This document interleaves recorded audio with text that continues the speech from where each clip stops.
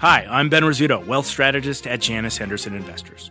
Is a brighter future possible? At Janus Henderson, we think it is. For 90 years, we've worked to help clients achieve superior financial outcomes and fulfill our purpose of investing in a brighter future together. We know that this means our thinking and our investments are helping to shape millions of futures. At Janus Henderson, we are committed to helping you invest in a brighter future for the next 90 years and beyond. To learn more, go to janushenderson.com. Hi, I'm CNBC producer Katie Kramer, one of the voices behind the CNBC podcast Squawk Pod. In these times of uncertainty, we want to make sure we're bringing you, our listeners, as much information as possible as quickly as we can. That's why we're sharing with you now a CNBC special report, Markets in Turmoil. Listen in. Good evening. I'm Scott Wapner on day 184 of the coronavirus crisis, and tonight, the nation's top doctor with an alarming warning about the virus. I would not be surprised if we go up to 100,000 a day. The nation's top doctor urging Americans to do more to stop the virus. We're going in the wrong direction. Plus, is sports a pipe dream? Reports show 3 more players have tested positive. One NBA owner joins us live tonight. It's a new discovery. We have it totally under control. Absolutely, the Great Depression is on the table. 6 months since the seeds of this pandemic began to sprout. What we've learned and where we are failing. This CNBC special report begins right now. Here's Scott Wapner. And welcome. It is good to have you with us on this Tuesday night. We begin with that dire forecast from Dr. Anthony Fauci, warning today that the outbreak is not under control. We are now having 40-plus thousand new cases a day. I would not be surprised if we go up to 100,000 a day if this does not turn around, and so I am very concerned. Congregation at a bar inside is bad news. We really got to stop that right now when you have areas that are surging like we see right now. When we shut down as a nation, in reality, only about 50% of the nation shut down with regard to other things that were allowed. In many of the European countries, 95% of all activities were shut down. So that is one of the reasons why you saw, particularly in Italy, which shut down to a much greater extent than we did, the cases came way down in a sharp curve downward and then stayed. Dr. Scott Gottlieb is a CNBC contributor, the former head of the FDA. Dr. Gottlieb, it's good to see you again. That is a dire warning from Dr. Fauci tonight. Do you agree with his assessment? I do. I mean, we're in difficult circumstance right now with cases spreading in the South in many states, and we're seeing what appears to be exponential growth without a real clear backstop. We're probably going to eclipse 50,000 diagnosed cases a day at some point later this week and could get well into the 50,000 to 60,000 range in terms of the new cases that get diagnosed on Thursday and Friday, when we're probably going to hit the peak number of infections. There's sort of a cyclical pattern to infections every week where it comes down on over the weekend into Monday because of reporting, and then you see it go back up towards the end of the week. But make no mistake, we're having probably 400 to 500,000 new infections a day right now. What Dr. Fauci's talking about is the number of cases that are actually diagnosed. But we're only diagnosing probably 1 in 10 infections nationally. That's what CDC has said. And in the epidemic states, we're probably diagnosing a little less than that because the diagnostic capabilities are getting pressed right now. So we're probably having 400,000 to 500,000 new infections a day nationally right now and diagnosing about 40 to 50,000 of them. How much of this is because states reopened too soon? Well, clearly that's some of what's going on. We reopened against the backdrop of a lot of spread. And so you had a lot of cases. You reopened against that backdrop. I think that there was some hope that there would be a seasonal effect here, and that would be a backstop against continued spread. But when you reopen and you're having thousands of cases a day, and we reopened against the backdrop of 20,000 cases a day, there's only one way to go, and you're going to increase the number of cases. We knew cases were going to go up. I think what we didn't expect was this scope of outbreaks and epidemics in these states. And remember, these are chains of transmission that were lit weeks ago. These chains of transmission started 6 weeks ago, 4 weeks ago. So this isn't a recent surge in new infections. This has been building for some time, and now we're seeing the manifestations of it in terms of people presenting to hospitals for health care. Another record-setting day in Texas, almost 7,000 cases there. Miami-Dade now has a positivity rate of 17.7%. That's alarming evidence of a massive spread going on there. What does it say, Dr. Gottlieb, that we're still unable to deal with this virus? It's a difficult virus. I mean, we're going to get to either herd immunity or a vaccine. It's going to be difficult to get this under control because the whole trajectory as we get into the fall is going to make it even more difficult. And so even if we were to implement very vigorous measures right now in these states in the South, it's going to take a number of weeks before you would get it under control. We're not taking those measures. So what we're dependent upon is the collective action of individual people really starting to be more vigilant. But absent that, if we take some level of infection like this into the fall, it collides with flu season and you start to confound the ability to diagnose COVID because people are now presenting with flu, this is only going to go up. And so the doubling time right now nationally is under 40 days, the epidemic doubling time, the cumulative incidence. And so if you keep doubling at that rate, you double every 40 days, every 30 days, eventually you get to a level of spread where it starts to decline just because that many people have been infected. And hopefully we can preserve life in that setting. We are getting a lot better at treating that, so that's the good news. We are preserving more life, but a lot of people are going to have to get infected between now and then. How much of this has to do with the fact that there was an unwillingness not only to wear masks, but the fact that the mask issue was politicized in and of itself? Now you have some folks coming out and suggesting we should wear a mask, but is it too little too late? The virus, as you said, has already been spreading in these places, especially in the South, for weeks. Well, it's never too late. If we can get adherence to masks right now, more universal adherence, we can get better quality masks into the hands of particularly vulnerable people, that could have a real impact on this. And the literature is mixed on this, but most of the studies that have looked at this show that if you have universal masking, you can reduce the R below 1. There's some articles that say you can't, a lot that say you can, but it certainly is going to have an impact on the epidemic. Look, we mandate seatbelts in this country, largely to protect passengers and to lower insurance rates. I don't know why we can't mandate masks in the setting of a pandemic. We can do this. The first thing that needs to happen, though, is CDC needs to change its guidance. Right now on the CDC website, it says that you should wear a mask when you can't socially distance. We should say you should wear a mask whenever you go out into a public setting where you might be in a circumstance where you can't socially distance. We should recommend universal masking. So what the officials have been saying in many cases is consistent with what the CDC guidance says. The CDC guidance really needs to change at this point. Goldman Sachs today on that very issue said today that a national mask mandate could preserve 5% of GDP. That's a significant number.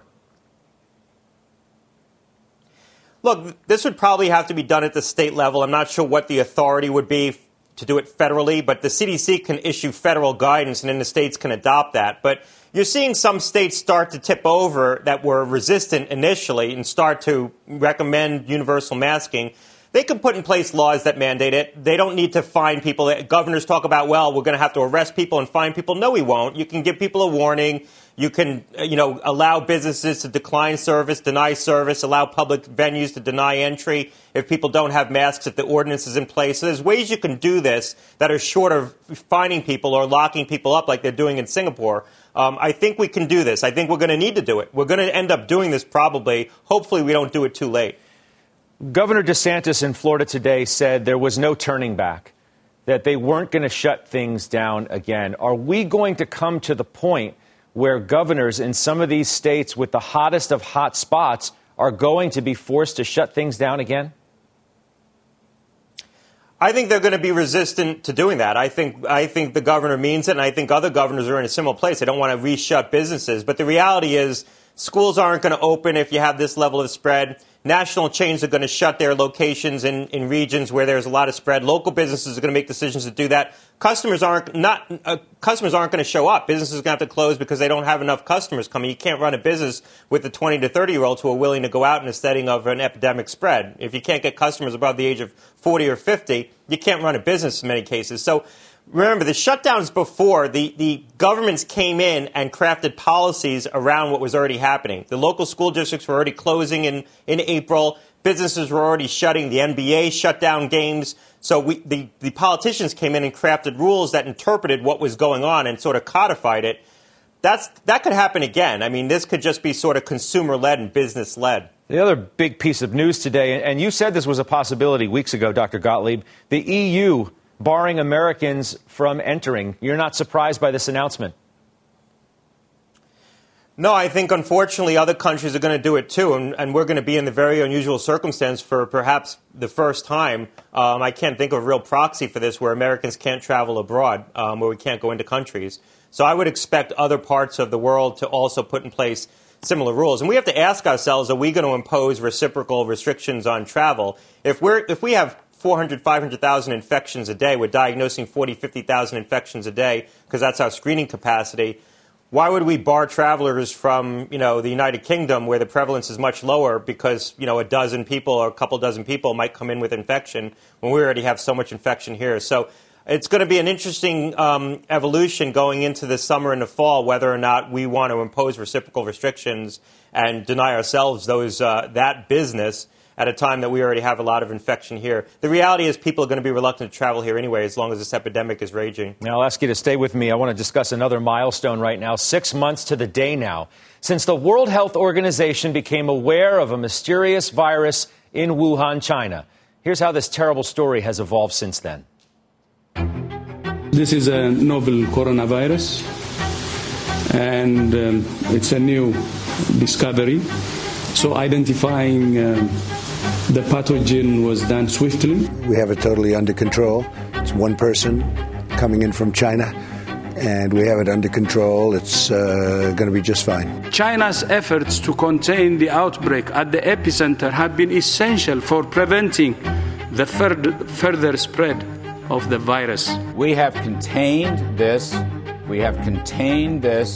I won't say airtight, but pretty close to airtight. When you have 15 people, and the 15 within a couple of days is going to be down to close to zero, that's a pretty good job we've done. They would like to have the people come off. I'd rather have the people stay, but I'd go with them. I told them to make the final decision. I would rather, because I like the numbers being where they are. I don't need to have the numbers double because of one ship. Closing things like malls and theaters in places like Seattle, canceling large events in places where we know there's active community transmission, I think that makes eminent sense. This is a pandemic. I felt it was a pandemic long before it was called a pandemic. All you had to do is look at other countries. Absolutely, the Great Depression is on the table. This, my friends, is the moment. In this situation, there are no red states and there are no blue states and there are no red casualties and there are no blue casualties. It's red, white, and blue. More than 1 million confirmed cases of COVID-19 have now been reported to WHO. You got a lot of people in your profession who waxed poetically for weeks and weeks about how Florida was going to be just like New York. Wait 2 weeks, Florida's going to be next. Just like Italy, wait 2 weeks. Well, hell, we're 8 weeks away from that, and it hasn't happened. We have flattened the curve. Florida's done a truly remarkable job here because the people of Florida stepped up. Your governor, your administration stepped up. You implemented the guidance, not just for nursing homes, but for every American. When you do testing to that extent, you're going to find more people. You're going to find more cases. So I said to my people, slow the testing down, please. The NASDAQ composite closing at a new all-time high. We're going in the wrong direction if you look at the curves of the new cases. So we've really got to do something about that, and we need to do it quickly. Short answer to your question is that clearly we are not in total control right now. Dr. Fauci just today. And following those first cases in China, investors saw their livelihoods plummet. The Dow had its worst point drop in history during March. And despite the growing death toll, markets made a comeback following the lows. But what comes next is uncertain as states halt their reopenings and brace for even more cases ahead. Dr. Gottlieb, I turn back to you to ask you the question of how did we get here? How does a country with 5% of the global population end up with 25% of the cases and 25% of the world's deaths? We got heavily seeded with infection on the first go-around. We underestimated the virus itself. We weren't prepared for it. And then we reopened against the backdrop of a lot of spread. We wanted to get on with our activity. We were uniquely American. We wanted to do things. We wanted to go out. And that wasn't the right thing to be doing. We needed to take this more slowly. So now we have a new epidemic to contend with. We find ourselves at a really hard moment. In some respects, we're a lot stronger than we were the first go around. We have better testing, better treatments. We're able to preserve life in the hospitals, better awareness. People know how to protect themselves. They know how to wear masks.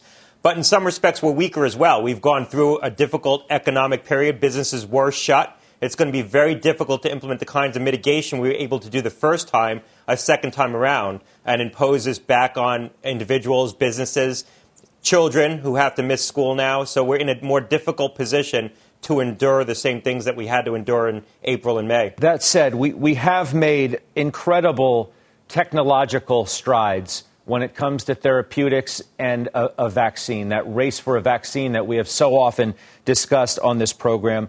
Where are we on that tonight, on the same day now that the FDA says they'll require proof the virus vaccine is effective before approving its use, and that treatment would need to be at least 50% more effective than placebo in preventing disease? Can you explain that, exactly what that means for our viewers?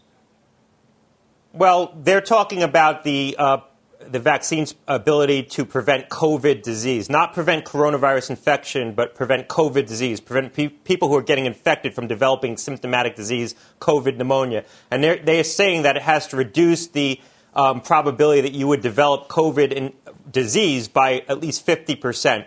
They might stick to that. They might back away from that sort of hard metric. I think it's a barometer that they've put out. Last year, the influenza vaccine was only 39% effective. So we've seen seasons where the influenza vaccine is only 30, 40% effective at preventing influenza-like illness. And so we'll see how the vaccines turn out. I think if you have a vaccine that demonstrates safety, you have a pretty good safety database, but it's only 30 or 40% effective at preventing COVID disease, and that's all you have, that's a vaccine I think you'd want to deploy. So we'll see where this ends up. I think they're going to have to look at efficacy in the context of safety and in the context of what's happening, whether or not we have an epidemic.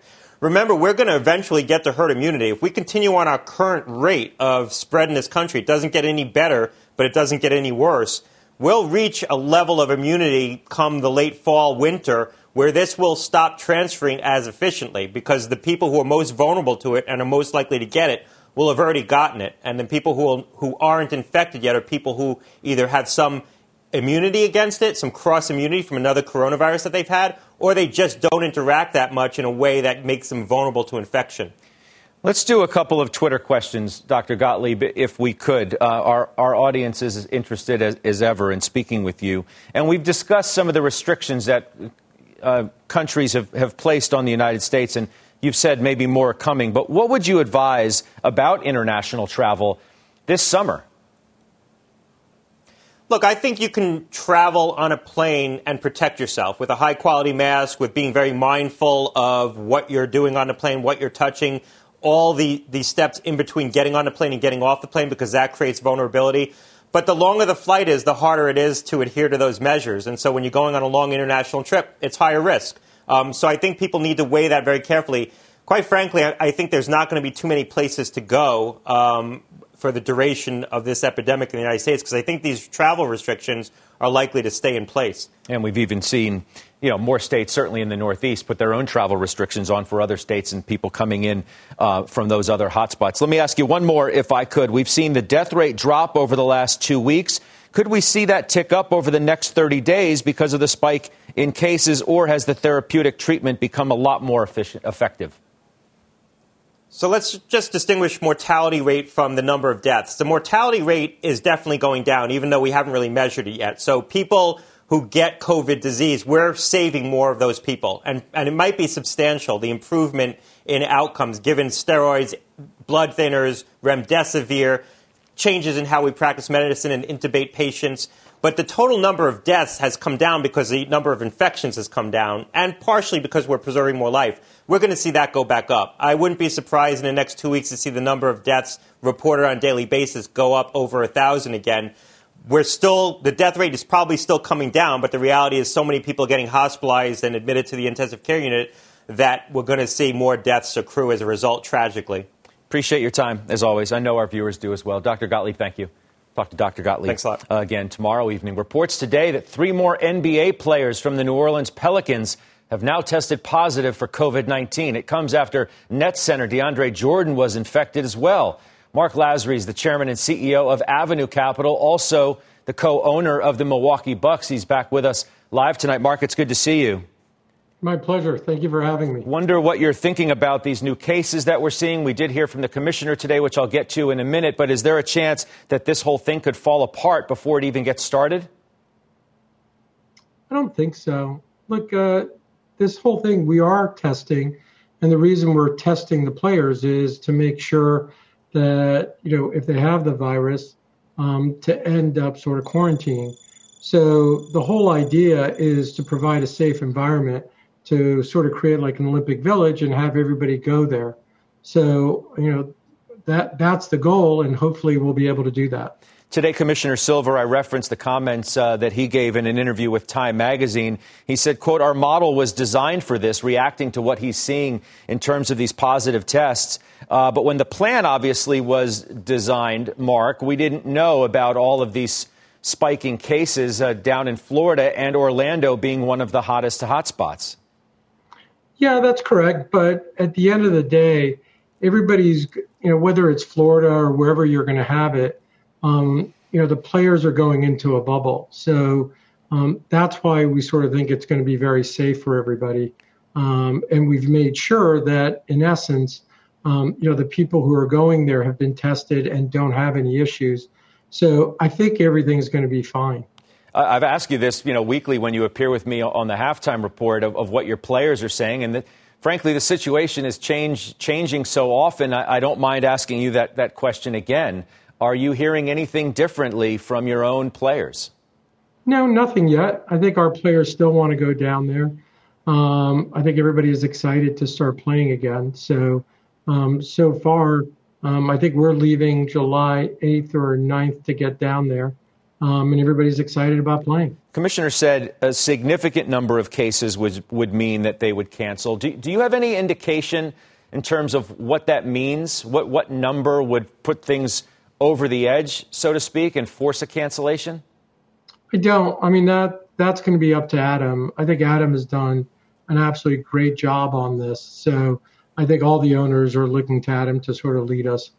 And make sure everything is fine. Like, you were a basketball fan long before you were the owner of this franchise, Mark. I'm just sort of wondering what you're thinking about yourself as the steward of a professional sports franchise at a time like this. Look, I think for us, the most important thing is to make sure everybody's going to be safe. The good news so far is it seems that, especially for professional athletes, that if they get this, their symptoms are pretty mild. And hopefully that continues.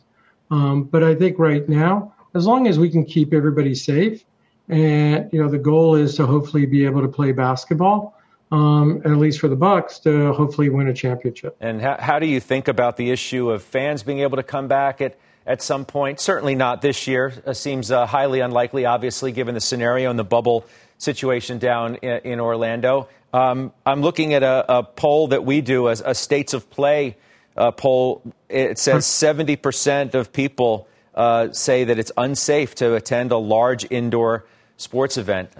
The public's been traumatized by this. I would agree with that. I think today it is. So I think we're going to restart the season hopefully in December or January. But a lot of that is going to be, is it going to be safe? And I think that's the top priority of the NBA. So maybe fans come and you're coming, but you're coming and you're wearing a mask.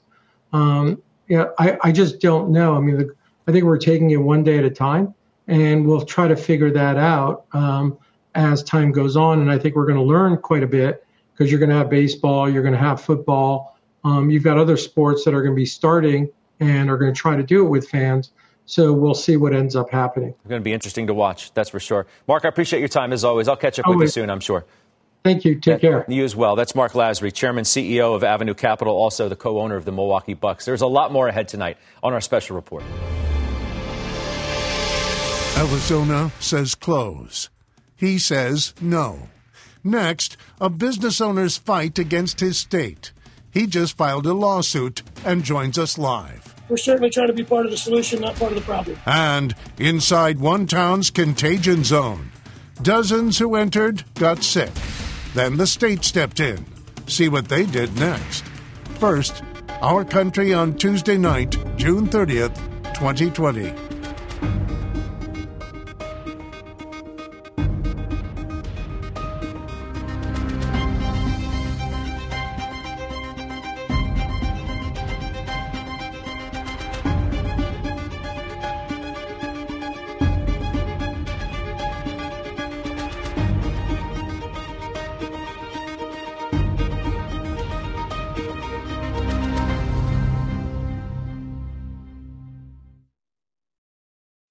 What's on the horizon for financial markets?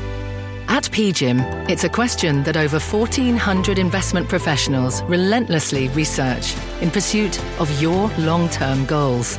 Specialized across asset classes, but united in collaboration, our teams provide global and local expertise. Our investments shape tomorrow, today. Pursue your tomorrow with PGIM, a leading global asset manager. No, I don't take responsibility at all because we were given a set of circumstances and we were given rules, regulations, and specifications from a different time. We're back on day 184 of the crisis. Here are some more headlines on the virus tonight. Consumer confidence in June rose more than expected as lockdowns were eased. The United Auto Workers Union wants General Motors to temporarily close its SUV plant in Arlington, Texas, due to the spike in cases in that state. And Senate Democrats will try to pass a bill tonight extending the Paycheck Protection Program. It is set to expire today. As virus cases grow in the state of Arizona, that state's governor is rolling back openings there, and that includes gyms. Tom Hatton owns Mountainside Fitness. The company has 18 locations. He was furious, and tonight he is suing. He is with us. Tom, welcome. Scott, thank you for having me on. Why are you suing the governor? Well, we feel like, we've already been through one closing in, but more importantly, the arbitrary nature of the decision without any fair warning or any proof as to why gyms, fitness centers were included in this particular closing is basically why we're doing it. It's impossible for us to function forward without clarity and direction in these types of decisions. Arizona had a record number of cases today, Tom, as I'm sure you know. Yes. Bars are included in this as well as theaters. 200 Planet Fitness members may have been infected in the state of West Virginia from one person at their gym. Don't you see gyms as a place carrying extraordinarily high risk because of the nature of what they are? Actually, I don't. I feel like it's somewhat the opposite. One thing with fitness centers is we have members, not customers. And what that means is we're able to control social distancing and the way we function as we open each day through having various cardio machines shut down, certain spots in group fitness rooms, and then the strength floor. So it's unlike most other businesses, just including like a Safeway or a Home Depot. They have customers and it's very difficult to control where they are in an aisle. We are able to do that. How many people did you have in your gym at a single time before it was shut down again? We're at 50% capacity. With social distancing, that's about what it is at each facility. Yeah, and were you requiring masks? We're suggesting masks, and the problem with requiring it is depends on each individual's health needs. We're wearing a mask. Some wear it. We all are in favor of that. We even provide them if they ask. We are not requiring it. We are requiring our staff to wear them, however. The problem is that hasn't been working, right? We know that just suggesting the wearing of masks and people going to bars and other closed-in areas with the air conditioning on hasn't been working. Well, I look at it and say we don't have any proof that what's causing this or if it's fitness centers that are causing it. And what my stance was and why we filed the suit today was without that, every business is at risk. We have no proof. We don't have it. We're just subjecting opinions to it arbitrarily. And we can't have that as a society, certainly as a business community. We have to have more clarity in that, not just speculation. Will you comply with the state's order? We haven't. We stayed open today. You did. And you're not worried about either what message that sends or the risk that you're putting on your own members? Well, as I said about the risk, I feel like that's been answered. As far as what the message says, it's about what our leadership is doing and how we can function together. Without any communication or warning, this decision was made. The governor of our state said, by the way, fitness centers are going to be included with tubing in our Salt River or theaters that aren't currently open. So to say that's the cause of what everything's happening, they're not closing restaurants. They're not closing large gathering areas, like I said, Home Depot or Walmart. They're specifically choosing a business that is able to control social distancing, unlike the other ones I mentioned. How about your employees? How do they feel about all of this? Well, I feel they are very strong. We had 98% return when we were mandated to shut down the first time. We have not received any PPP because we were over 500 employees, we had 1,500 employees. I think they stand pretty strong because everybody showed up to work today. Yeah. Have you had any positive tests either from your staff or any of your members that you know of? Well, we've had some staff, very few, and we were able to quarantine those staff, notify the people they were working with, and then we paid for their testing. But uniquely, unlike some of the speculation out there, we've had a very small group of that with a 1,500 our employee base. I know, but isn't one too many? As I said, Arizona had a record number of cases today, Tom. Yeah, but it's not saying that it's coming from us. If that's the case, and I don't disagree with you, Scott, but I urge the governor said, are you going to just choose businesses out of a hat, or are you going to treat this as a whole united front and shut everybody down? Because I also agree with you. But to come back and say it's one business without proof, especially when we can control how they function in the day, that is not acceptable, which is why we filed the suit today. But clearly it's a business that carries risk if some of your members have tested positive in the past. You know what? Walking around on this earth is carrying risk right now, Scott. Going to the gas stations carrying risk. I bet you if you went into Home Depot, that's going to carry risk as well. So I don't want to get into that debate. We've made our decision and we stand behind why, and we're just going to move forward in it. Do you think you'll win the case? I hope so. I have no idea. I'm going to trust in the system. I think we've done a really good job of the complaint and the argument, and it's the why. We're not trying to single out particular our business, but certainly the industry, but the arbitrary nature in which the governor chose and how he did it and what the evidence is behind it. My fear is, Scott, every business is at risk for this type of decision. It's not the situation about the virus. We all understand the virus. In fact, my company, when we were closed, we donated $100,000 to the Arizona COVID Relief Fund. We were one of the testing sites for all antibodies for thousands of Arizonans. We gave wipes to Banner Hospital. We get the problem. We're trying to work with the governor's office, and we set the protocols to open back up. To have this decision come back so randomly, so arbitrarily, is not just about fitness. It's about all business and leadership and how we're going forward with this virus. We'll see what happens with your case. I appreciate you making your case on this program tonight. Tom, thank you. Scott, thanks for having me. All right, you be well. That's Tom Hatton, Mountainside Fitness out in Arizona. Here's what's coming up next on this CNBC special report. We kind of had to put the brakes on and find out, how do we stop this? What do we do? A hot spot traced back to a bar. Dozens sick. See what the state did about it next. That's 2 minutes away. The spirit of performance defines Acura, and now it's electric. Introducing the all-electric ZDX, Acura's most powerful SUV yet. While what powers their cars may change, the energy that makes Acura never will. Crafted using the same formula that brought them electrified supercars and multiple IMSA championships, the ZDX has track-tested performance that packs an energy all its own. With a premium Bang & Olufsen sound system and up to 313-mile range on a single charge, and a Type S variant with an estimated 500 horsepower, the ZDX is everything they said electric could never be. It was built with the driver in mind, just like Acura's been doing since the beginning. We could talk all day, but the only way to experience this electric performance is to drive it yourself. Unlock the energy and order yours at Acura.com. This podcast is supported by FedEx. Dear small and medium businesses, No one wants happy customers more than you do.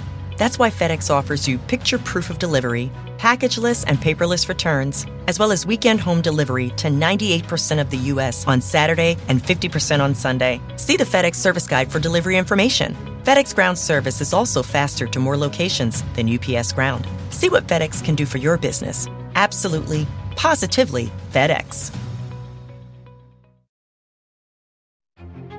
There's no magic bullet. There's no magic vaccine or therapy. It's just behaviors. After a virus surge, Delaware announcing it would shut down bars in beach towns indefinitely. This week, restaurants in Dewey and Rehoboth Beach turned into testing sites after an outbreak there. Here's the owner of the Starboard, Steve Montgomery, in his own words. Being young at the beach, part of being young is when you go home from work at nights, you're in your group house and you're likely having a party. We have a lot of kids that work for us. Some of them are coming in and not feeling well. Well, dominoes effects here. It's no surprise. Send them home, get them tested. And then every other day we were starting to get one or two more people.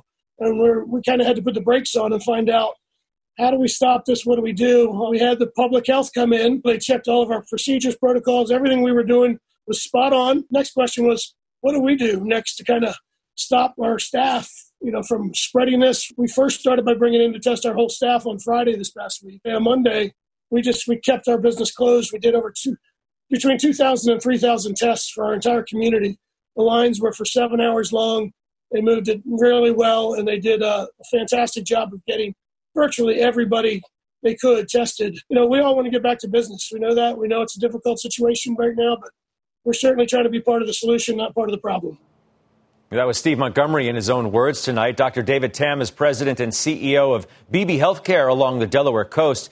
He's helping turn some restaurants into testing centers. Joins us now. Dr. Tam, it's good to see you. Thank you for being here. Thank you, Scott. What's going on down there? What are you seeing?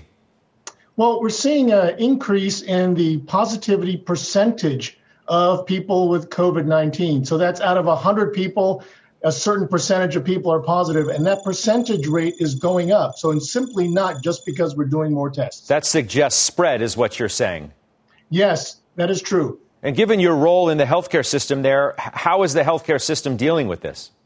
Well, the healthcare system has done a great job of managing the initial surge, which we really peaked at the end of April, the beginning of May. We've been in what we call the recovery phase. As you know, hospitals around the country have suffered as a result of not getting the business that we need to do to take care of patients. So we are in the financial recovery phase, but we're also taking care of patients that had to wait for their procedures and surgeries for 2 months till we got to this point in early June where we were opening. And so what we are doing right now in the hospital and health system is taking care of those patients. But we also recognize that as the summer turns warmer and as people get out and enjoy the sunshine and the very beautiful amenities here in Sussex County, that this percentage is going up. And we want to keep the curve flat, Scott, which is why we have partnered with the Delaware Restaurant Association to do as much testing as possible, starting with the restaurant industry. It's a very interesting idea. Take me through that. How's it working? We're literally talking about restaurants or bars that have been closed down now being used and approved as testing sites. Well, so you heard about, I know you just talked to Steve Montgomery, good friend of mine. And as a result of what happened last week, we've been in contact with multiple restaurants and the Delaware Restaurant Association as how BB Healthcare can help them with more testing. And so on Monday, after 1 day of preparation, we started testing people at one of our restaurants, but brought in everybody in the restaurant industry. We'll do another testing site on Wednesday. Now, the focus is to make sure that we test as many restaurant employees as possible. As Steve shared with you, the employees are young, they're usually asymptomatic, and we want to get as many people tested so we know the baseline of who's infected and who's not. The ones that are infected then are quarantined and treated as much as we need to. And then what we'll do is develop a surveillance process, Scott, because we need to keep an eye on them as we go through the rest of the summer to make sure that they are safe and that the population as well as the employees in the restaurants are taken care of. Do you have the manpower, so to speak, to do the contact tracing that you need to have done in the surveillance program that you just outlined? Well, There's a difference, I think, between the surveillance program and the contact tracing, and you're absolutely right about that, Scott. When I say surveillance, I mean that when you test everybody that you can, you then need to follow that up periodically with some sampling size of people to make sure that the number of positives in those communities are not going up. That would be the early warning indicator that that restaurant or that owner or that industry needs to do something to take a look. Is it something to do with maybe a slippage of mask wearing or physical distancing or something to that extent? The tracking that you're calling, the tracing is a little bit different. That's where the Division of Public Health gets these positive results and then goes out and talks to everybody who's been positive as to who else they were with. Were they at a party? Were they in a group home or something like that? And then they follow up with testing those people. So when I say surveillance, I'm talking about an industry-specific approach to making sure the employees are as safe as possible. Understood. I'm glad you explained that. I'm curious, before I let you go, Dr. Tam, as a physician, when you hear Dr. Fauci today with the dire warning that he gave and talk about the possibility of 100,000 cases per day, if not more, in the United States, what do you think? Well, first, when I was in the Navy, I had the pleasure and privilege of one time meeting Dr. Fauci, and he's a great guy. And, I believe that he's doing what's right for the country. As far as I am concerned, I came from California from a big system because I wanted to be the CEO of a local community nonprofit health system that supports just this area of the country, of the world. And we're going to do everything we can to make sure that our people are safe, that we protect and preserve our quality of life by making sure we do the scientifically and medically correct thing and make sure that our hospital is prepared in case there is a surge of increased activity. Yeah, we appreciate everything you're doing and certainly spending the time with us. Dr. Tam, we'll talk to you soon. Thank you, Scott. All right. You be well. Enjoy the holiday weekend too, sir. as well. It's Dr. David Tam down in Delaware for us. Here's what's coming up next. Let's knock these orders out today. Let's get them all done. The big guys were able to get protection and fight back with scale against the virus. What about the thousands of smaller grocery stores millions depend on? First, our world on the 184th day of this global pandemic.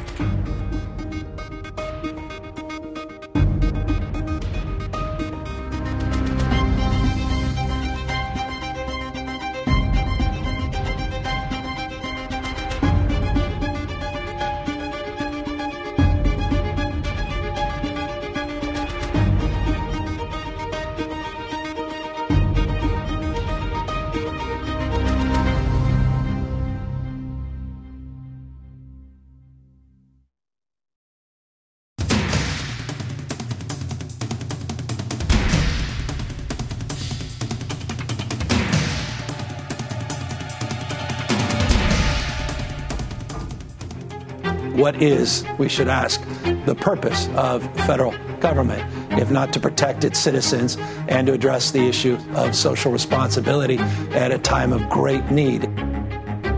With no end to the pandemic in sight, fears over the nation's food supply remain in focus. Tonight at 10 Eastern and Pacific, CNBC presents Supermarket Shock, a look at how everyone from major chains to local grocers are preparing for the worst. My name is Jose Felipe. I'm the co-owner of New Rochelle Farms along with my partner, Jesus Diaz. Our first opening day was January 17th of this year.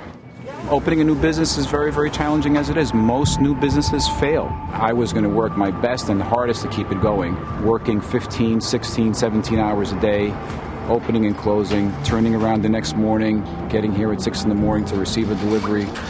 There was a lull after grand opening for a couple of weeks, and then the rumors and the chatter about this virus being spread overseas. This morning, the Chinese city at the center of this epidemic is on lockdown. Virtually nobody allowed to leave. There was a day where I got a shipment of sanitizer, and a local newspaper reporter put it online that we had it, and we had a rush, and it sold out in about 2 hours. Designation of America's first containment zone, now in a Westchester County community. We were just outside the quarantine zone. It's definitely a game changer for us. And people started to come in and just buy loads of product, of anything they could store. Let's knock these orders out today. Let's get them all done. I've been blessed with my family, my children, that have come and helped me in this situation.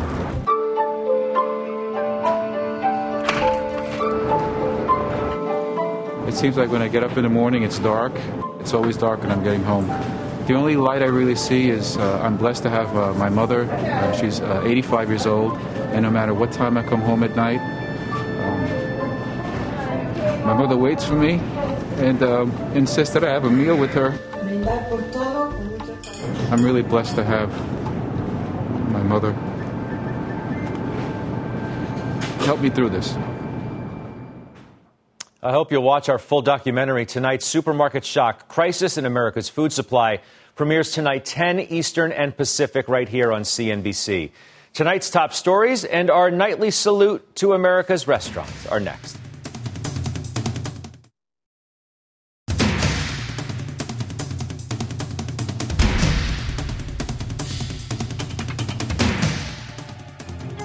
Now is the time, depending upon where you are and what your situation is to begin to seriously looking at reopening the economy, reopening the country to try and get back to some degree of normal.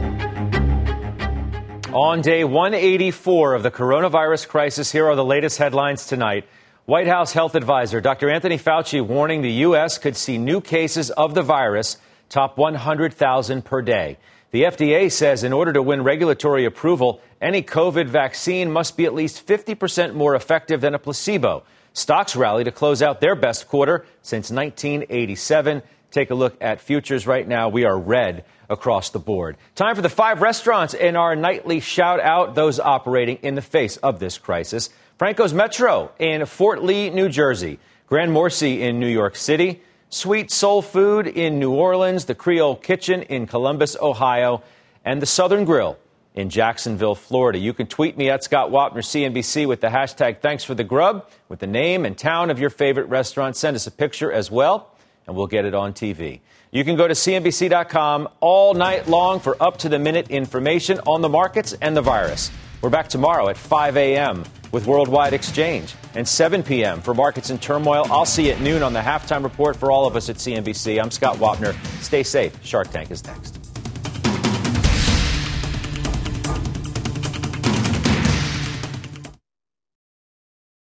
This podcast is supported by FedEx. Dear small and medium businesses, no one wants happy customers more than you do. So you need a business partner just like you.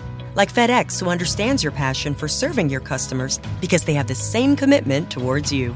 That's why FedEx offers you picture proof of delivery, packageless and paperless returns, as well as weekend home delivery to 98% of the U.S. on Saturday and 50% on Sunday. See the FedEx service guide for delivery information. What's more, FedEx Ground is faster to more locations than UPS Ground. Trust FedEx for timely deliveries. See what FedEx can do for your business. Absolutely, positively FedEx.